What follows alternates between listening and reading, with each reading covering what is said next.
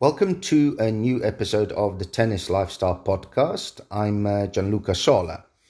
In this episode, I chat to PT Norval. PT is a former professional tennis player from South Africa. He was very successful, especially in doubles, where he won a silver medal at the Barcelona Olympics in 1992, partnering Wayne Ferreira. In the episode, we talk about his tennis journey, his career in singles and in doubles.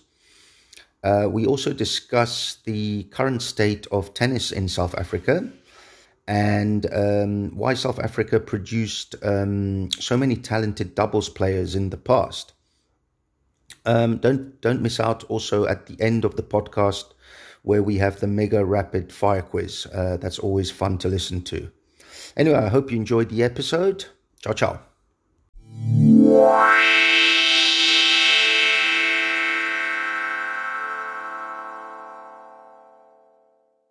Hi, PT. Can you hear me well? Yes, Gianluca, I can hear you. Oh, yeah, I hear you perfectly well. Thanks. Thanks for taking time on a Sunday morning, especially to come on my podcast. I really appreciate it. No, you're more than welcome. I look forward to it. Thanks. The person you're listening to, just for my listeners, is Pete Norval, known as PT Norval. He is a South African ex-professional tennis player. Just a bit of background before we get going is PT has had an amazing tennis career, especially in doubles. Some of your major accomplishments include career singles high of 125, a doubles highest ranking of 16. In doubles, you won the year-end championship finals in 2000, two ATP Master Series, Key Biscayne in Miami and Hamburg, and you won a total of 14 ATP doubles titles. You also reached the quarters in all slams and a semi in Wimbledon, and also won a silver medal at the Barcelona Olympics in 1992 with partnering Wayne Ferreira. Just some of the players you've played against. There's some tennis greats, which are very interesting. Just a few of them is like Boris Becker, Michael Stich, Leander Paes, Mark Woodford, Santoro, Kuerten, and also Roger Federer. If I'm correct, right now you are coaching. You've got your own tennis academy, the Norval Tennis in Gauteng. And I've probably missed out a lot of stuff, but it looks like you've had an amazing career. And out of everything that I've listed there, is there one that really stands out for you the most? Yeah, that's always a very good question because sometimes there's results that you achieve that the public sees as something unique or special, and then there's results that you achieve where you felt you might have played some of your best tennis, which you feel yourself. So if I can split it into those two categories, I think the Olympic Games, the Olympic silver medal was a very special achievement from a public point of view, seeing the situation our country was in back then, not having taken part in the Olympic Games in 32 years. And Wayne and I won the first medal in 32 years, post-isolation era in sport for our country. So I think that was very, very big from a sporting point of view, and also seeing it was quite difficult for all our other sports to take part in international sport, and for us to having been the first to do it was I think was very special. And I think personally, I think winning the ATP finals was the best playing result, seeing that amongst the professionals, the ATP finals are seen as the most difficult tournament to win on tour.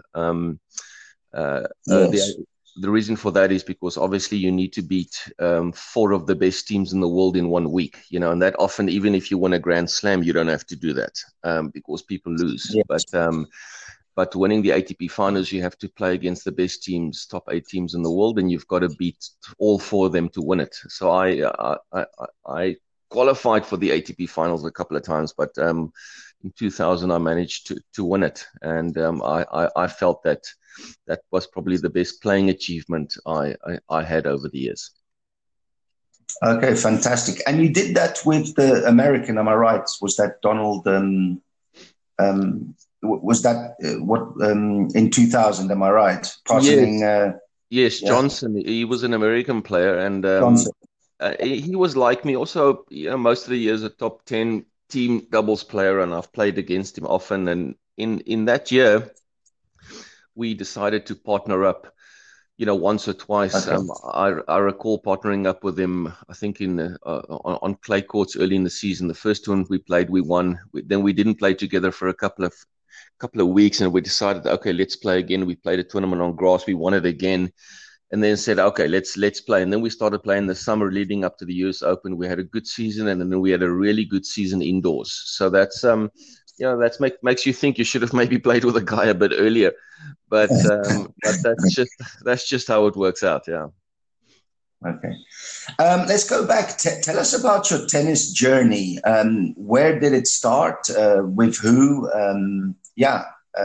If you can just tell us how you got into tennis. Yeah. When I was young, about 5 or 6 years old, my oldest brother played some of the local tournaments down in Cape Town, where I grew up, and very similar to what the kids play these days, the weekend mini series tournaments.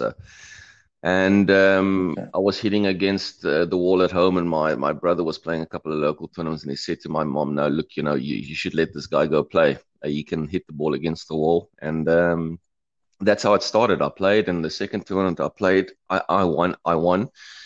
And I just started playing all the local tournaments in my area until I started getting better, and I started traveling to the countrywide tournaments to play them. Are very similar to the Growth Point Super 8 events that we have around the country at the moment in the holidays, where all the best juniors play. And I started traveling to these tournaments, and I had a very good friend who lived in the same neighborhood, and he was at the same level I was, and we started practicing together and training together, and also traveling to tournaments together. We became best friends, and by the time we were under 12, we were both number 1 and 2 in the country, and we remained best friends all the way going onto the tour later years. His name is David Nankin. He works for the USTA and coaches various pros on the tour. He had a different route to mine, but so we and then we had a pretty strong group of players in the same age group throughout the juniors, and basically maybe. Sorry to interrupt you. Yes. Were you one of the juniors who won the nationals? Was very, very good, or or were you just a top 10? Let's put it that way. Or were you number 1, won all the nationals, blah blah blah? Yes, I was the number 1, but my parents, what they did with me, which I believe to do with certain juniors, if their character can handle it. When I got close to number 1 when I was about 10, 11 years old, and then they decided to skip an age group to give me stronger tennis. Okay.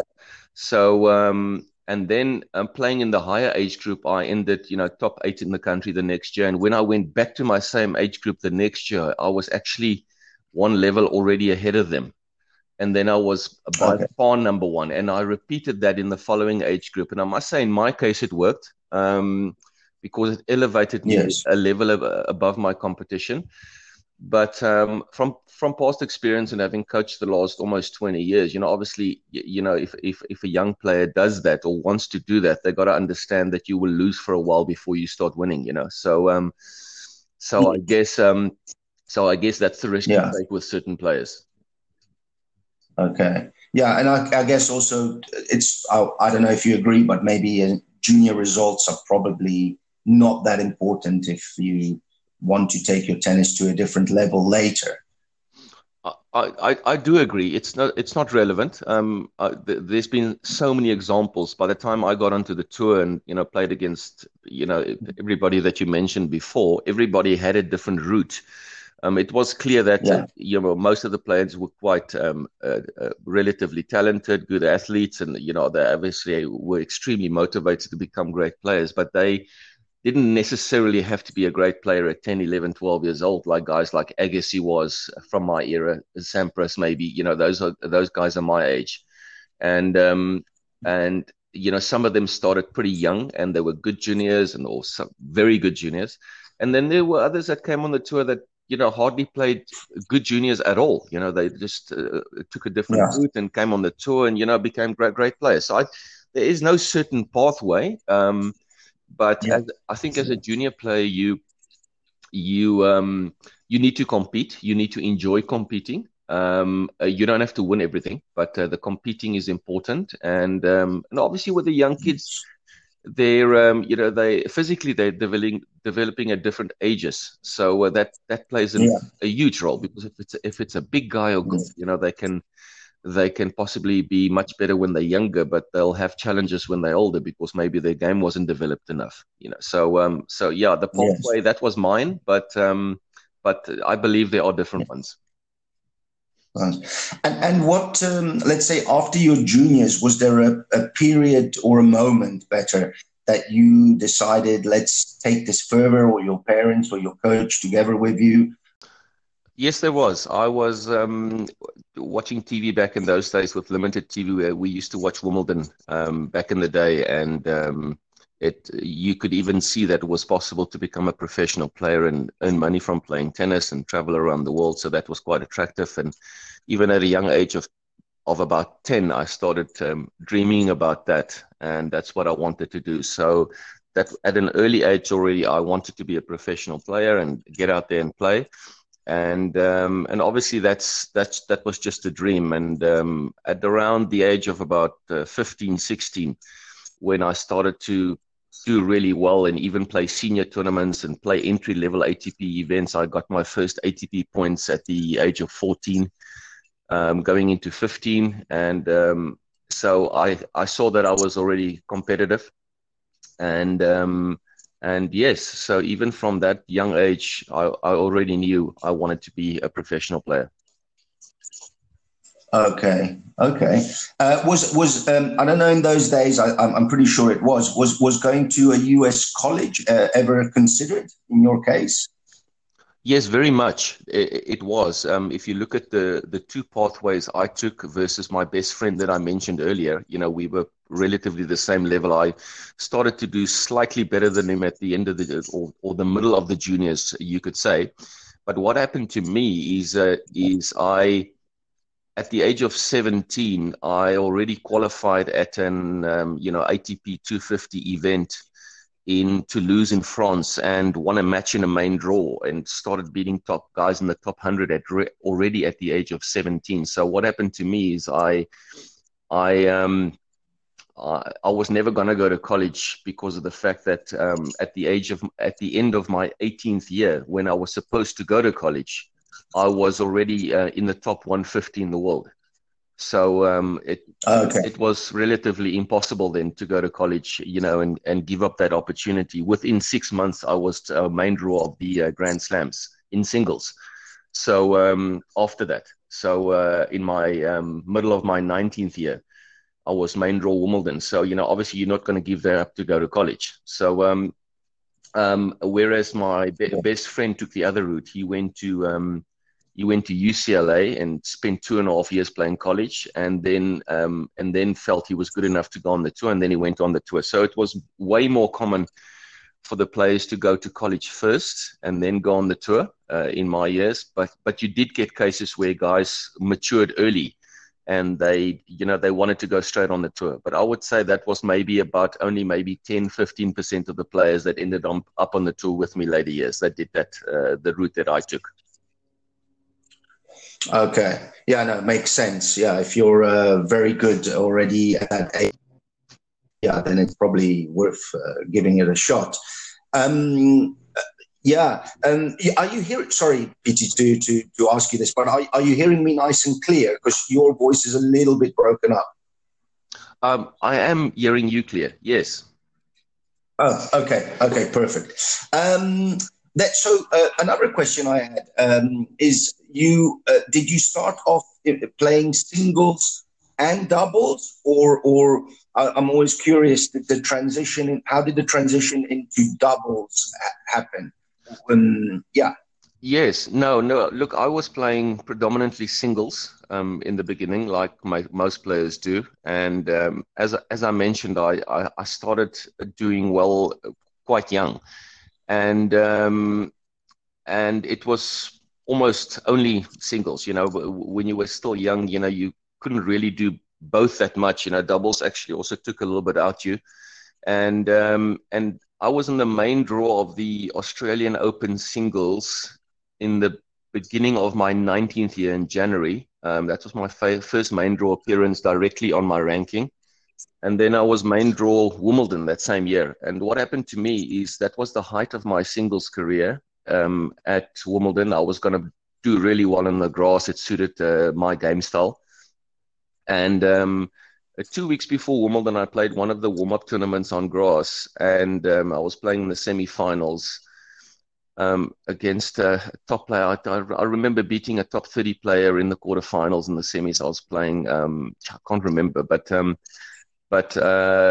was 6-6 in the tiebreaker and in the first set, and I went for a volley. The weather is really cold in England that time of the year, and I snapped my wrist and had a really bad wrist injury. I ended up playing Wimbledon just because of the fact that I wanted to. It was a dream of mine to play in the main draw there for the first time, but I shouldn't have. And I was main draw all the tournaments leading up to the US Open, the whole summer circuit for the rest of the year. And I had to withdraw from everything because of the injury. I was out for 9 months. And when I came back after that 9 months, it was the year between 1989 and 1990, and what happened on the ATP Tour, if you go back in the history in those years, they had one of the biggest changes on the ATP Tour. Well, the biggest change with marketing, with ranking systems between 89 and 90. So when I came back, that change had happened. That change was quite negative towards my ranking. When I left, my ranking was about 120. And when I came back, my ranking was like 250 because I didn't play enough tournaments. And the new ranking system was based on playing a lot of tournaments, just like it is today. And that kind of hurt me. And when I came back, and I was, for some reason, it took me longer to come back to the level that I was. And during that period, I started playing some doubles just because I was traveling with Wayne in the same group. We used to have that Tennis South Africa TSA traveling squads with a couple of the top guys traveling together with a coach. And what happened with Wayne and I in that period is the first day we stepped on the court to play doubles together, we started winning everything we played. And that I must say that had a negative effect on my singles career when I started to come back to play the singles as well. Because what happens, with singles versus doubles, let's say if you play on the Challenger Tour going into the ATP Tour, if you have a very good week in doubles, you're playing Monday to Saturday. The problem is you have to fly to the next tournament and play qualifying and sign in for qualifying Friday night to play qualifying on Saturday morning. So if you're in the semifinals of the previous week's doubles, you can't play the qualifying for the next week. So that's how it works on the tour. So if that happens too many weeks in a row, you are basically missing too many weeks of singles because you're doing so well in doubles. And that is exactly what happened to me. It happened too many times. You start, the few times you do play singles, you're not as sharp as the other guys that are playing it every week. And then eventually your ranking gets worse and worse. Your doubles ranking gets better and better, and your singles ranking gets worse and worse. And it's difficult to bridge that gap. And that's exactly how it happened to me. Okay. Interesting. Yeah. One of the questions I really wanted to ask you, and actually, when I met you at the tournament we had here in Cape Town in December, I mentioned it to you. is your generation in South Africa had a huge amount of great doubles players. I'm going to miss a lot of them out, but I mean, just to mention Wayne Ferreira, John Jaeger, Robbie Koenig, Chris Haggard, Marius Barnard, David Adams. I mean, there were at least, I don't know, I haven't really counted or anything, but there were at least easily over 10 top 100 doubles players from South Africa. Why was that? How did that happen? Was it just, was it something to do with the training back then, the system, sponsorships, the federation? I mean, that's quite unusual. What happened? Well, I think what's interesting to the general public, what happened is, firstly, is what happened with the game of tennis during the middle 90s. That's very important, because what happened with the South Africans is many of the South Africans grew up in high altitude, so they were used to very, very fast conditions. And even internationally, the game, even if the game was played at coast level, many of the tournament's conditions, the court surface as well as the ball was fast. So you would have a lot of serve and volleyers on tour those days, even more so than ground stroke players. So even internationally, a lot of players were serve and volleying and playing way more aggressive than they do today. So So what happened is, obviously the South African game style suited that, because most players played aggressively, and even playing up in high altitude. Let's say at least half the players that ended up on tour came from high altitude conditions. So obviously then they were definitely serve and volleying because it was so fast. And so what happened to the tour? So for that reason, there was a lot of players that were successful playing, let's say, fast tennis. So the good singles players were very good serve and volleyers. And obviously, if you're a good serve and volley, you're going to be a good doubles player, because it's played at the net, and that's just the way it is. So that's the reason why we had so many good doubles players. There was even more. I recall the one year having 17 guys in the main draw of the Wimbledon doubles, South Africans. I don't know if any country has ever had more. So that's quite an amazing stat. And that's incredible. Yeah. And so what happened then in the middle of 90s is the ATP made a very strong move towards making all the court surfaces around the world slower. And also not just making the surface slower, but also the ball. They made the ball more fluffy. So and the reason for that is they for reasons of making the sport more attractive to the public, they wanted the rallies to be longer, because they felt that it would be more attractive. And so slowly but surely they started making it slower from about 95 to 2000, which was my last year on tour. And unfortunately for the guys that were serve and volleying, and let's say serve specialists, as you remember back in the day, it became impossible on certain surfaces to serve and volley. It was really impossible. Unless I'd like to maybe add to that. Also, another element must have been the strings. With the introduction of the poly strings, it made it really easy for someone just to stay at the back of the court as well. So it was like a double. It was like you're right. Effect. Definitely. When Luxilon came on the tour, it was like a huge scientific invention, and it gave the guys so much extra whip on the ball. So for the guys that came to net, if you did come to net, you had to come to net on a really good shot. Even the guys that serve and volleyed that weren't very good off the baseline, they would have to spend a bit more time on the baseline before they could get to net.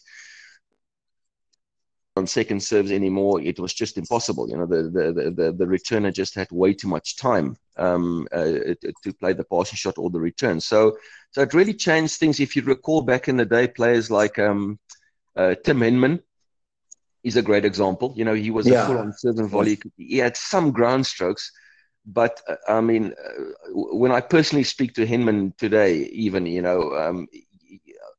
he says clearly that slower ball, had a huge effect on his results in the second half of his career, because it just became too slow. Otherwise, he could have maybe won a Grand Slam. So. Especially Wimbledon. Wimbledon, there's a particular year, I don't remember exactly which one, where they to, I mean, some players even were saying they went from the French to Wimbledon and it seemed like the same speed. So that is absolutely correct. Yeah. What they did at Wimbledon is they started cutting the grass in the opposite direction. So they used to cut the grass from the net to the baseline. So the grain of the grass was very fast and the ball stayed low. And then they started cutting the grass in the opposite direction to make the ball bounce higher. So that's the one change which also made it slower. And also the ball. Even today, if you go to Wimbledon, the men and the women do not use the same ball. Yes. The women's ball is 50% slower than the men's ball. So they had a couple of changes to make the men's game especially extremely slow. You know, the days I used to play Wimbledon, it was so fast. You know, I mean, I recall playing Goran Ivanisevic with his serve. You know, he's got a rocket of a serve back in those days. You know, that serve, you know, you'd be that serve would come at your head height through the court at a huge pace. So, you know, it really was very, very fast back in those days. So if you did have a good serve, it would be a huge example. That's one of the reasons why I came on the tour, because my serve was very strong. I possibly had a top 10, top 20 in the world serve, and that helped me to play in those fast conditions. But like I said, you know, it changed over the years, and it made it difficult to play the game with only a serve and maybe, let's say, one more shot. Now it's, you know, the guys out there today, you know, they've got to have so much more. Would you agree that maybe with this change in surfaces, speeds and balls and so on, it's maybe made tennis more boring? Do you think we should go back to the speeds of the courts very different to each other? Well, if you listen to what Federer says these days, when he talks about the speed surfaces, he's very diplomatic in his point of view. Obviously, he would like the faster surfaces because that suits his game style.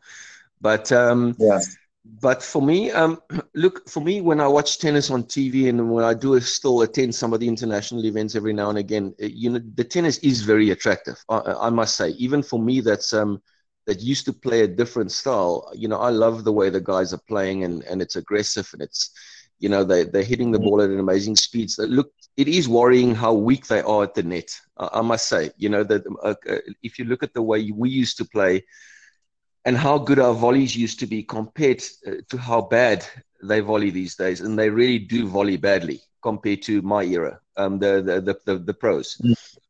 With the exception maybe of one or two players in the top 100, of which Federer is one, but the rest really volley. They do not volley even close to the same level, but they don't have to. That's the thing, you know. So if like you just mentioned, if there was a move, as Federer mentioned, in the last 2 weeks, I read something that Federer said that he would like to see some tournament directors around the world make some of their courts a bit faster. And because that would really challenge these baseline these heavy baseline players to do. They're going to have to come to net a little bit at least. And that would force them to start improving their net game, or let's say the attacking part of their game even.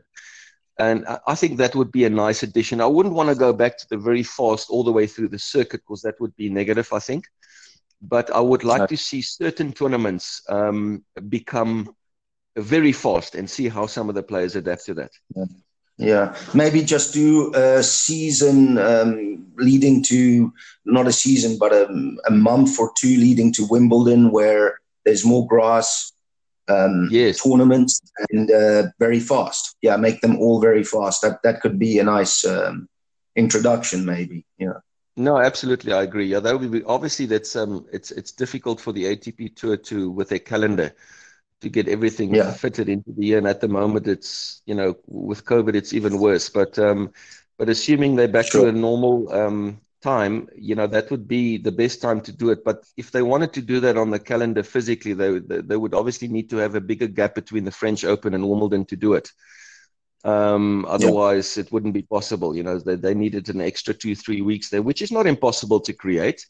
But I know the players on the tour are quite negative when they start talking about extending the length of the tour.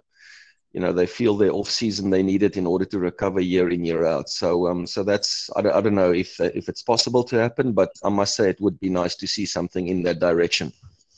Yeah. I wanted to now maybe ask you, I want to be like very critical now, because I think I can after having lived in South Africa for 20 years. But if you look at the last 20 years, South Africa, with the exception of maybe Kevin Anderson, which obviously, every country, and in tennis, there's tons of countries that have exceptions. You can't look at exemptions. You could look at Bulgaria with Dimitrov and Cyprus with Baghdatis and so on. But with the exception of Kevin Anderson, South Africa has not produced a great or a number of great players or good players even in the last 20 years. Right now, we are standing with only 3 top 1,000 players, and the 2 best are around 100. What's going on? Why do you think that is? Yes, that is a huge worry the last 20 years. When I came off the tour pretty much 20 years ago, is the time when I got involved into junior tennis straight away. And I must say, I found it extremely enjoyable to work with the young players in my own country. I was always going to come back and do it. And when I came back was pretty much the time when things started to deteriorate badly in our country, maybe with all sport, not just with tennis, but personally, obviously, I can give an opinion on what happened with the tennis because I was around it. I was around the federation during that time quite a bit. I started that big academy down in Stellenbosch in 2001. And I must say that it was tough to see how the junior tournaments started getting weaker, firstly. Secondly, the few ATP Tour events, challenges, the big local circuit that we had in the country had a huge effect on opportunities for young players. In my years, as you recall, we had 3 satellites. That basically means 12 futures in a row in our country. We had 9 challenges, and we had a big ATP Tour event in our own country. So it gave you that huge starting block to get your career going. You can make a lot of points, ATP points, WTA as well, inside our country, and then you can travel. So that makes the initial traveling a lot easier. And what's happened is, for many reasons, possibly politically, the companies that used to support tennis, the big companies like the LTEC of the past that supported and put a Standard Bank that put a lot of money into tennis, they lost faith in management of sport in general and also in tennis, and they started withdrawing sponsorship, and obviously that means not being able to host all these tournaments. And therefore the kids had less opportunities in our country. Now, obviously, South Africa is quite far away from the rest of the world, which means that it became expensive for the kids to be able to get out there and compete and get even their first points. And I think that just got worse and worse as the years got along, and it became more difficult. So for me, the number one reason for having less players out on the tour today is the lack of local competition, international competition in our own country. Lack of tournament. Absolutely. It's not for me so much the coaching and academies and things like. To be quite honest, I think the academies and the coaching around the country now is a lot better than it was back in my day. A lot better. And so it's not that there aren't that many pros that are coaching juniors around the country. There's just myself and maybe 1 or 2 or 3 more that are still involved with juniors, and I hope some more of the ex-pros can get involved. But my opinion is that the role that the tournaments play that we need is much bigger. If you have your local tournament, then obviously it's easier for the kids to play against national players in their own backyard. So I believe that was the biggest thing in our country. Okay, no, it makes sense. Yeah, tournaments are very important.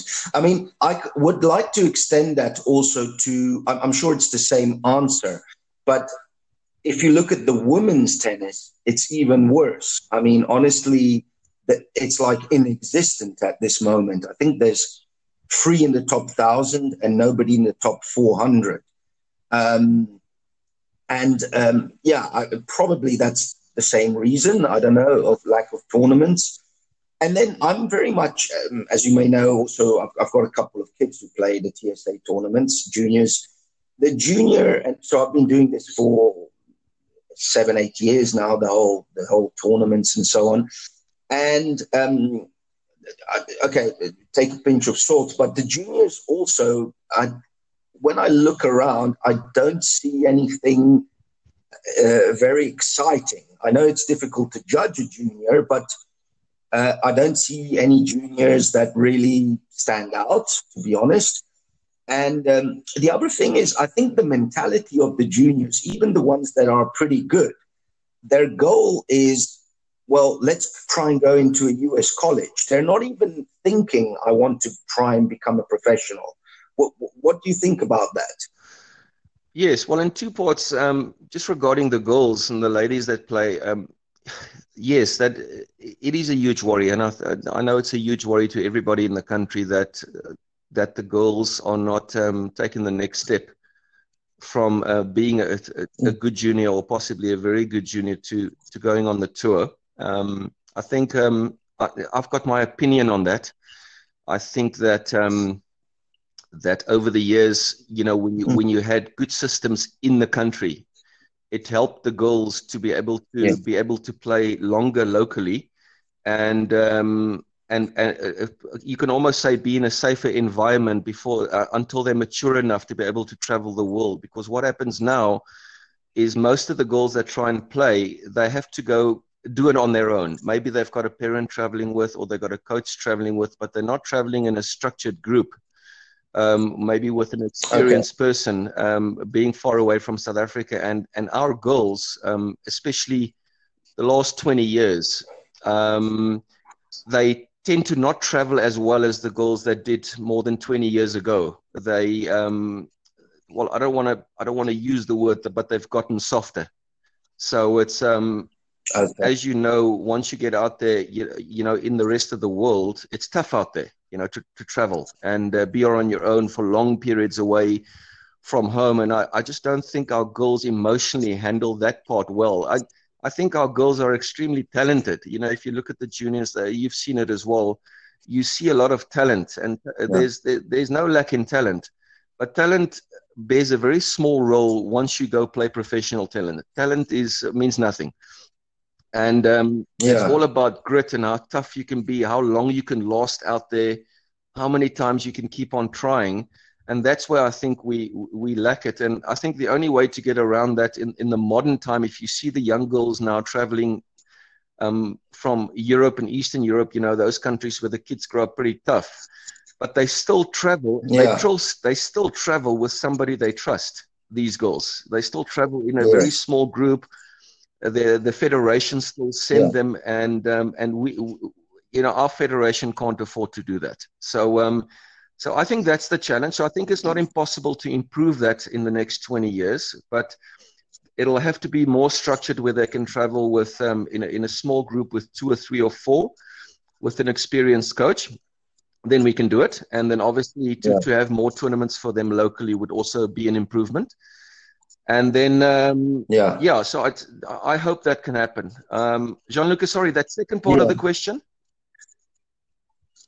Yeah, no, look, I just wanted to know, it's a very good answer. Because I asked this not only about South Africa, but everybody I interview from all over the world. And it really actually comes down to always the same points, the same, there's boxes that must be ticked. And in tennis, maybe unlike many other sports, it seems to me that these boxes are many. There's lots of boxes that need to be ticked. Nowadays, you just can't just say, well, I'm a great tennis player. You need to have support, financial support. You need to, as you say, have a lot of tournaments in your own country. Maybe there's a good reason now also to have more clay courts. There's a lot of talk about that. So, there's so many boxes that need to be ticked, and the federation maybe needs to help and give bonuses to academies, coaches or players if they win, blah, blah, blah. There's a whole system. So, no, I completely agree with you. And I think it's on my personal level, if I must say, being in South Africa, I think, I mean, every country's there's talent everywhere. But as you said, that talent actually won't really get you anywhere in tennis. Well, it will only get you so far. Then there's all the other boxes that need to be ticked. And I think it's going to take a long time to get everything in order, but I hope so. Yes. Yes, just listening to you there, Jean-Luc, on that second part and mentioning the talent and even the boys. I think it's very true what you said. The same with the boys as with the girls. You do see talent, and the boys do travel a little bit easier than the girls do. They're able to do that, but I think our boys at the moment in our country, they don't quite understand what it takes to be a professional player. They do understand what it takes to be a good junior, as well as having a goal to go to the US and try to get a scholarship in the States, because those are all possible goals. But there's a very big gap between that goal and being a professional tennis player. As you mentioned, all those boxes that need to be ticked now, they need to be ticked very accurately if you want to give yourself a shot at being a top 100 player. If you look at, Lloyd Harris at the moment is our only guy, that's gone out, and he really grinded it out in futures, playing all those futures in Egypt and around the world and in many places before he makes it to challenger level, and obviously to where he is now. He's been he's only been mostly just inside the top 100, So if you, in my opinion, you're only a professional player, or let's say a successful professional player, if you can break the top 100 and frequently compete in the main draw of the Grand Slams, in singles, and if you're in doubles, it's probably top 50. So and it's not easy to get there. That's the problem, So so there would have to be a huge shift, and I think that shift is probably what Tennis South Africa is trying at the moment to the best of their ability. They've got a couple of challenges coming up now. I see at Rian Vente in Potch, which is positive. I personally did some commentating last year when they had those futures in Joburg at the old Ellis Park Stadium and in Pretoria. So if we can get some of these futures and challenges back in the country, I think the chances will become bigger that the kids will aspire to go that route a bit more. That's correct. Yeah. No, agree. Yeah, I think if they can get a bit like they do in Turkey or Egypt or Tunisia or whatever, like 6 weeks of futures or 4 weeks at least to start off with that, and then a couple of challenges and maybe grow it. Yeah, no, that's great. Will go a long way to help the tennis. I'm nearly finished before going on to my mega rapid fire quiz, which don't worry, won't be long. Would you ever consider coaching an ATP or WT player? Have you ever been approached, or would you even enjoy going on the tour again as a coach? Look, in the past, I've had the choice whether to only work with juniors in my own country versus going on the tour and working with professionals on the tour. And what I would like isn't possible. I would like the best case scenario of working with juniors in my own country, which was my initial dream when I started coaching back in Stellenbosch, is to create players out of your own academy and then obviously take some of them on the tour on a part-time basis. But that's extremely, to a certain extent, I did that. Back in the day in Stellenbosch, I had guys coming through the academy. I coached Isak van der Merwe that got to about 100 in the world. I coached Jeff Coetzee. He became top 10 in the world in doubles. And Raven Carson came out of the Cape Town satellite of the academy I had down there. And Ruan Roelofse played Davis Cup. Jalpi de Klerk, Nicolas Scholes, Marjorie Leroux Fed Cup. I had about 10 players that I coached that came through that academy. They didn't make it to the top level of the tour, but they made it to, let's say, Davis Cup or Fed Cup level, and some of them a little bit further. But for me personally, I don't want to be on the tour full time as a professional coach. I do enjoy working with juniors way more than I do, spending 2 hours with a guy on tour per day. It's not enough for me. I'm a bit of a workaholic. I want to do more, I do enjoy keeping in touch with my fellow ex-professionals on the tour. A couple of years ago, I got invited to consult for Rohan Bopanna in India. He's a top Indian doubles player, also one of the best in the world back in his day. And he started an academy in his hometown in Bangalore, and I traveled back and forth, a couple of weeks a year to help him with his academy. I must say I really enjoyed doing that. And then, and also every now and again, if somebody invites me to come on the tour, let's say for just a 2-week period, like I used to do with Isak van der Merwe and with Jeff Coetzee, I enjoy going back on the tour and seeing all my friends from back in the days, and obviously, staying in touch with tennis at that level is very enjoyable. But I must say, I don't want to do it 35, 40 weeks a year. Okay. Finally, I had a quick look on your, ATP profile. It's still there. Obviously, you're not playing anymore. But it was funny because it says you enjoy golf, parachuting, and bungee jumping. Are you an adrenaline junkie? Or are you still jumping off airplanes? Is that something you're still doing? I might have to contact the ATP and make 1 or 2 adjustments to that old profile. There's been some, I've aged, unfortunately, or fortunately, over the last many years. That's basically on 25, almost 30 years ago. The golf part I still do. At the moment, I live in Peakenwood Golf Estate, just by the Hartbeespoort Dam, right in between Johannesburg and Pretoria. And I'm going to play golf this afternoon. So Sunday afternoons are my golfing afternoons. So I do enjoy that. I've got my friends here and we play golf, and I really do enjoy that. The other adrenaline things I don't do anymore. I must say, when I was very young and on the tour and things, and we every opportunity we wanted to do some fun stuff, and that was all part of it. And I think my profile is based on my day in, day out opinion back then. But I don't do that dangerous stuff anymore. Okay, needs to be updated. Yeah, absolutely. Okay.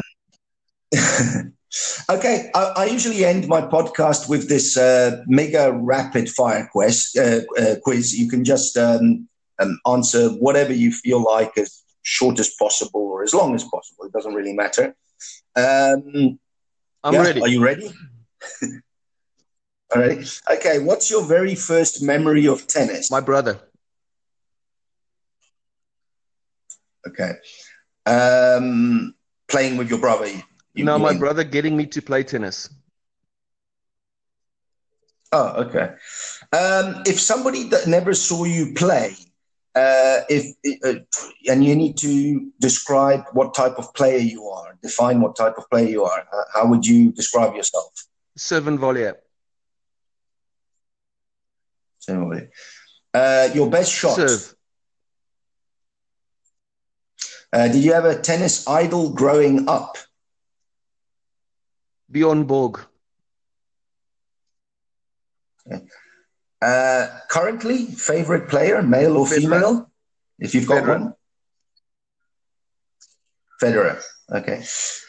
List the big three: Federer, Nadal, Djokovic, from your favorite to least favorite. Federer 1, Djokovic 2, Nadal 3. Okay. Is there one match that you played which you can say it's the best you have ever played? The finals of the ATP finals in Bangalore against the Indian couple, Bhupati Pays, who's one of the 2 best 3 teams of all time during that period, and beating them in straight sets, best out of 5. Okay. Best tournament in the world? Wimbledon. Favorite surface? Hard courts. Yeah. This one's a bit of a funny one, but I'll ask it. Favorite tennis shoe? Adidas. Okay. Do you know what strings you play with and tension? I used to play with Bo Brand, who was the competition for VS Gut, and tension was 62. Okay, wow, that's quite a tight tension. Favorite all-time racket? Wilson. Um, yeah, this one I like. If you have to book a restaurant and invite three players, any era, male or female, which restaurant will you book and who will you invite? Oh, the restaurant. It's difficult. We went to so many. Wow. It'll be. Oh, geez. Yeah, the restaurant stuff. I can't remember those restaurants anymore. It'll be in New York City. Picking one of the great restaurants we used to go there. Three players that I would like to spend time with. I know Federer well, but it's always nice to spend time with him. And he's one of the nicest guys on tour. He's the one. And then I would have Nadal with him because him and Nadal are close. And I don't know Nadal personally, but I know his coaches very well. They used to be on the tour with me. And the third player would be. I would just like to ruffle their feathers a bit, these guys, and I'll bring Serena Williams in just to keep it interesting. Okay. Wow, some big names there. You said you know the old coaches, coaches of Nadal. Is that because I also recently interviewed Geoffrey Porter? Is that one of them? No, you know? I'm very good friends with Francesco Roig. Oh, yeah. Okay. Yeah, Roig. Right. Obviously, Carlos Moya I know well, and I played him, but Roig was a friend. We were close. Yeah. Okay. Okay, great. Do you like cooking? Not at all. I'm a real South African Buddha boykie. I love braaiing and being outside, but the cooking part, it's not that I don't like it. I just don't do it. I've got a wonderful wife that can take part of that part of my life, and she cooks great. Okay. What's your favorite food? Braaivleis and vegetables. Tea coffee? Or coffee? Coffee. Let's see. Other than golf, is there any other hobby that you have which is maybe a bit unique? No, not that on a week out basis, the way my life is now, it's not that I've got golf that I try to play once a week if I get around to do that. I'm very busy with coaching with young players, so that spends most of my time. The rest of the time, around that I spend with my lovely wife, and in the holidays, occasion every now and again, I get to see some of my kids that are still down in Cape Town, and my oldest son plays college tennis in the States, so I don't get to see him much. But he's just gone into his fourth year, his final year of playing college tennis in the States, and otherwise that's it. I've got a close group of friends here where I live in Peakenwood Golf Estate, and if we can get together with friends, that's very special to me. Is being with a group of 4 or 5 or 6 couples that generally do things together, and that's pretty much my life. Okay, no, that's great. If you have to choose between sea, city, mountain, or countryside, what's your favorite? In the past, it was always sea. I grew up in Cape Town, and after my pro career, I built my dream house there on the ocean and living on the beach, and I did that for a few years, and I enjoyed that. And I must say, obviously living up in the Johannesburg area now, the last 7-8 years, I haven't done that, so I miss it a little bit in order to do that, but it's not practical for me. So if I could have a big split between the sea and let's call it the mountain lifestyle, that would be ideal. Okay. Are you superstitious? A lot of tennis players are. Are you superstitious? No, I'm No. not. What's your favorite country in the world? Can't be South Africa. Switzerland. Okay. Favorite city? That would be London. And is tennis the most difficult sport in the world, yes. do you think? In 2050, about 30 years from now, do you think tennis will look very different? It would be less different than it was the gap between, let's say, 1970 and 2000, because that's a 30-year period. I think it will be less different in the following 30 years, because obviously you can only hit the ball that hard and be that fast. So I think it will be different, but less different between the change from wooden rackets to the more powerful rackets that you see today. Okay. And we're nearly finished. We're going to create your perfect all-time tennis player. And you have to choose male or female or any era again. It doesn't matter. Let's start with the serve. Karlovic. Return. Djokovic. Forehand. Del Potro. Backhand. Djokovic. Volley. Edberg. Drop shot.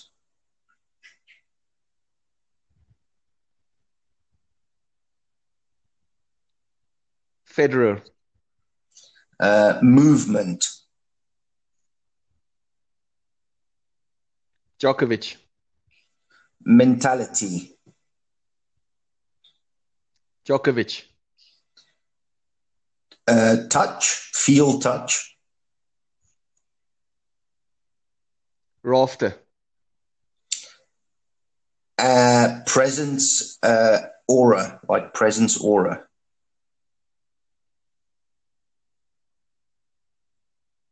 Becker. Oh, that was a good one. That was pretty much a Djokovic player with a few extra. But I mean, absolutely. Look, you mentioned earlier, Gianluca, about obviously the good players, and that I still think Djokovic is going to be the greatest player of all time. That's my opinion, and you can see that in my in some of the strength that he has. But obviously, he still has to do it, so it's difficult to say it before he does it. Yeah. If I can say something, it's not, this big three, I'm sure it will continue forever. Who's the best, and this guy's the best, and that guy's best, and Federer is the best, and Nadal's the best, etc. So there will never be a real answer. But I think if you take at their peak those three players, I would say Djokovic is the best at his peak. Yeah, I agree. I agree. That's just my opinion. Yeah. No, for sure. Finished, PT. I've got a final question, which I ask everyone, and it is: ask yourself a question and answer it. It doesn't have to be personal. It can be any type of question. How good do you think you could have been if everything went right in your career? Okay. That's a good one. In my case, I did everything I could in doubles, so I couldn't have done more. But I've got some regrets with that bad injury I got when I was at the height of my singles career. And I believe I don't think I would have been top 20, top 30, but I was probably bound to be at least top 50 because the old ranking system, I would have done that within 6 months if I didn't get that 9-month delay. So that is my answer, is to if I could have seen how far I could have gone with the singles without any obstacles in the way. Yeah, no, sure. Fantastic. Yeah, thanks a lot, PT. That was really interesting. I really do hope this recording is good. I had a few moments where it wasn't good, but I'm sure it will be fine. And thanks for taking your time, some time, especially on a Sunday morning. It was great talking to you. And yeah, you had some really, really interesting opinions. So thanks a lot, and hopefully see you maybe, I probably will, in a few tournaments around. All right, Gianluca. Yeah, nice to talk to you. I'll see you around. Take care, man. Okay. Ciao, ciao. Bye-bye. All right, bye. Bye.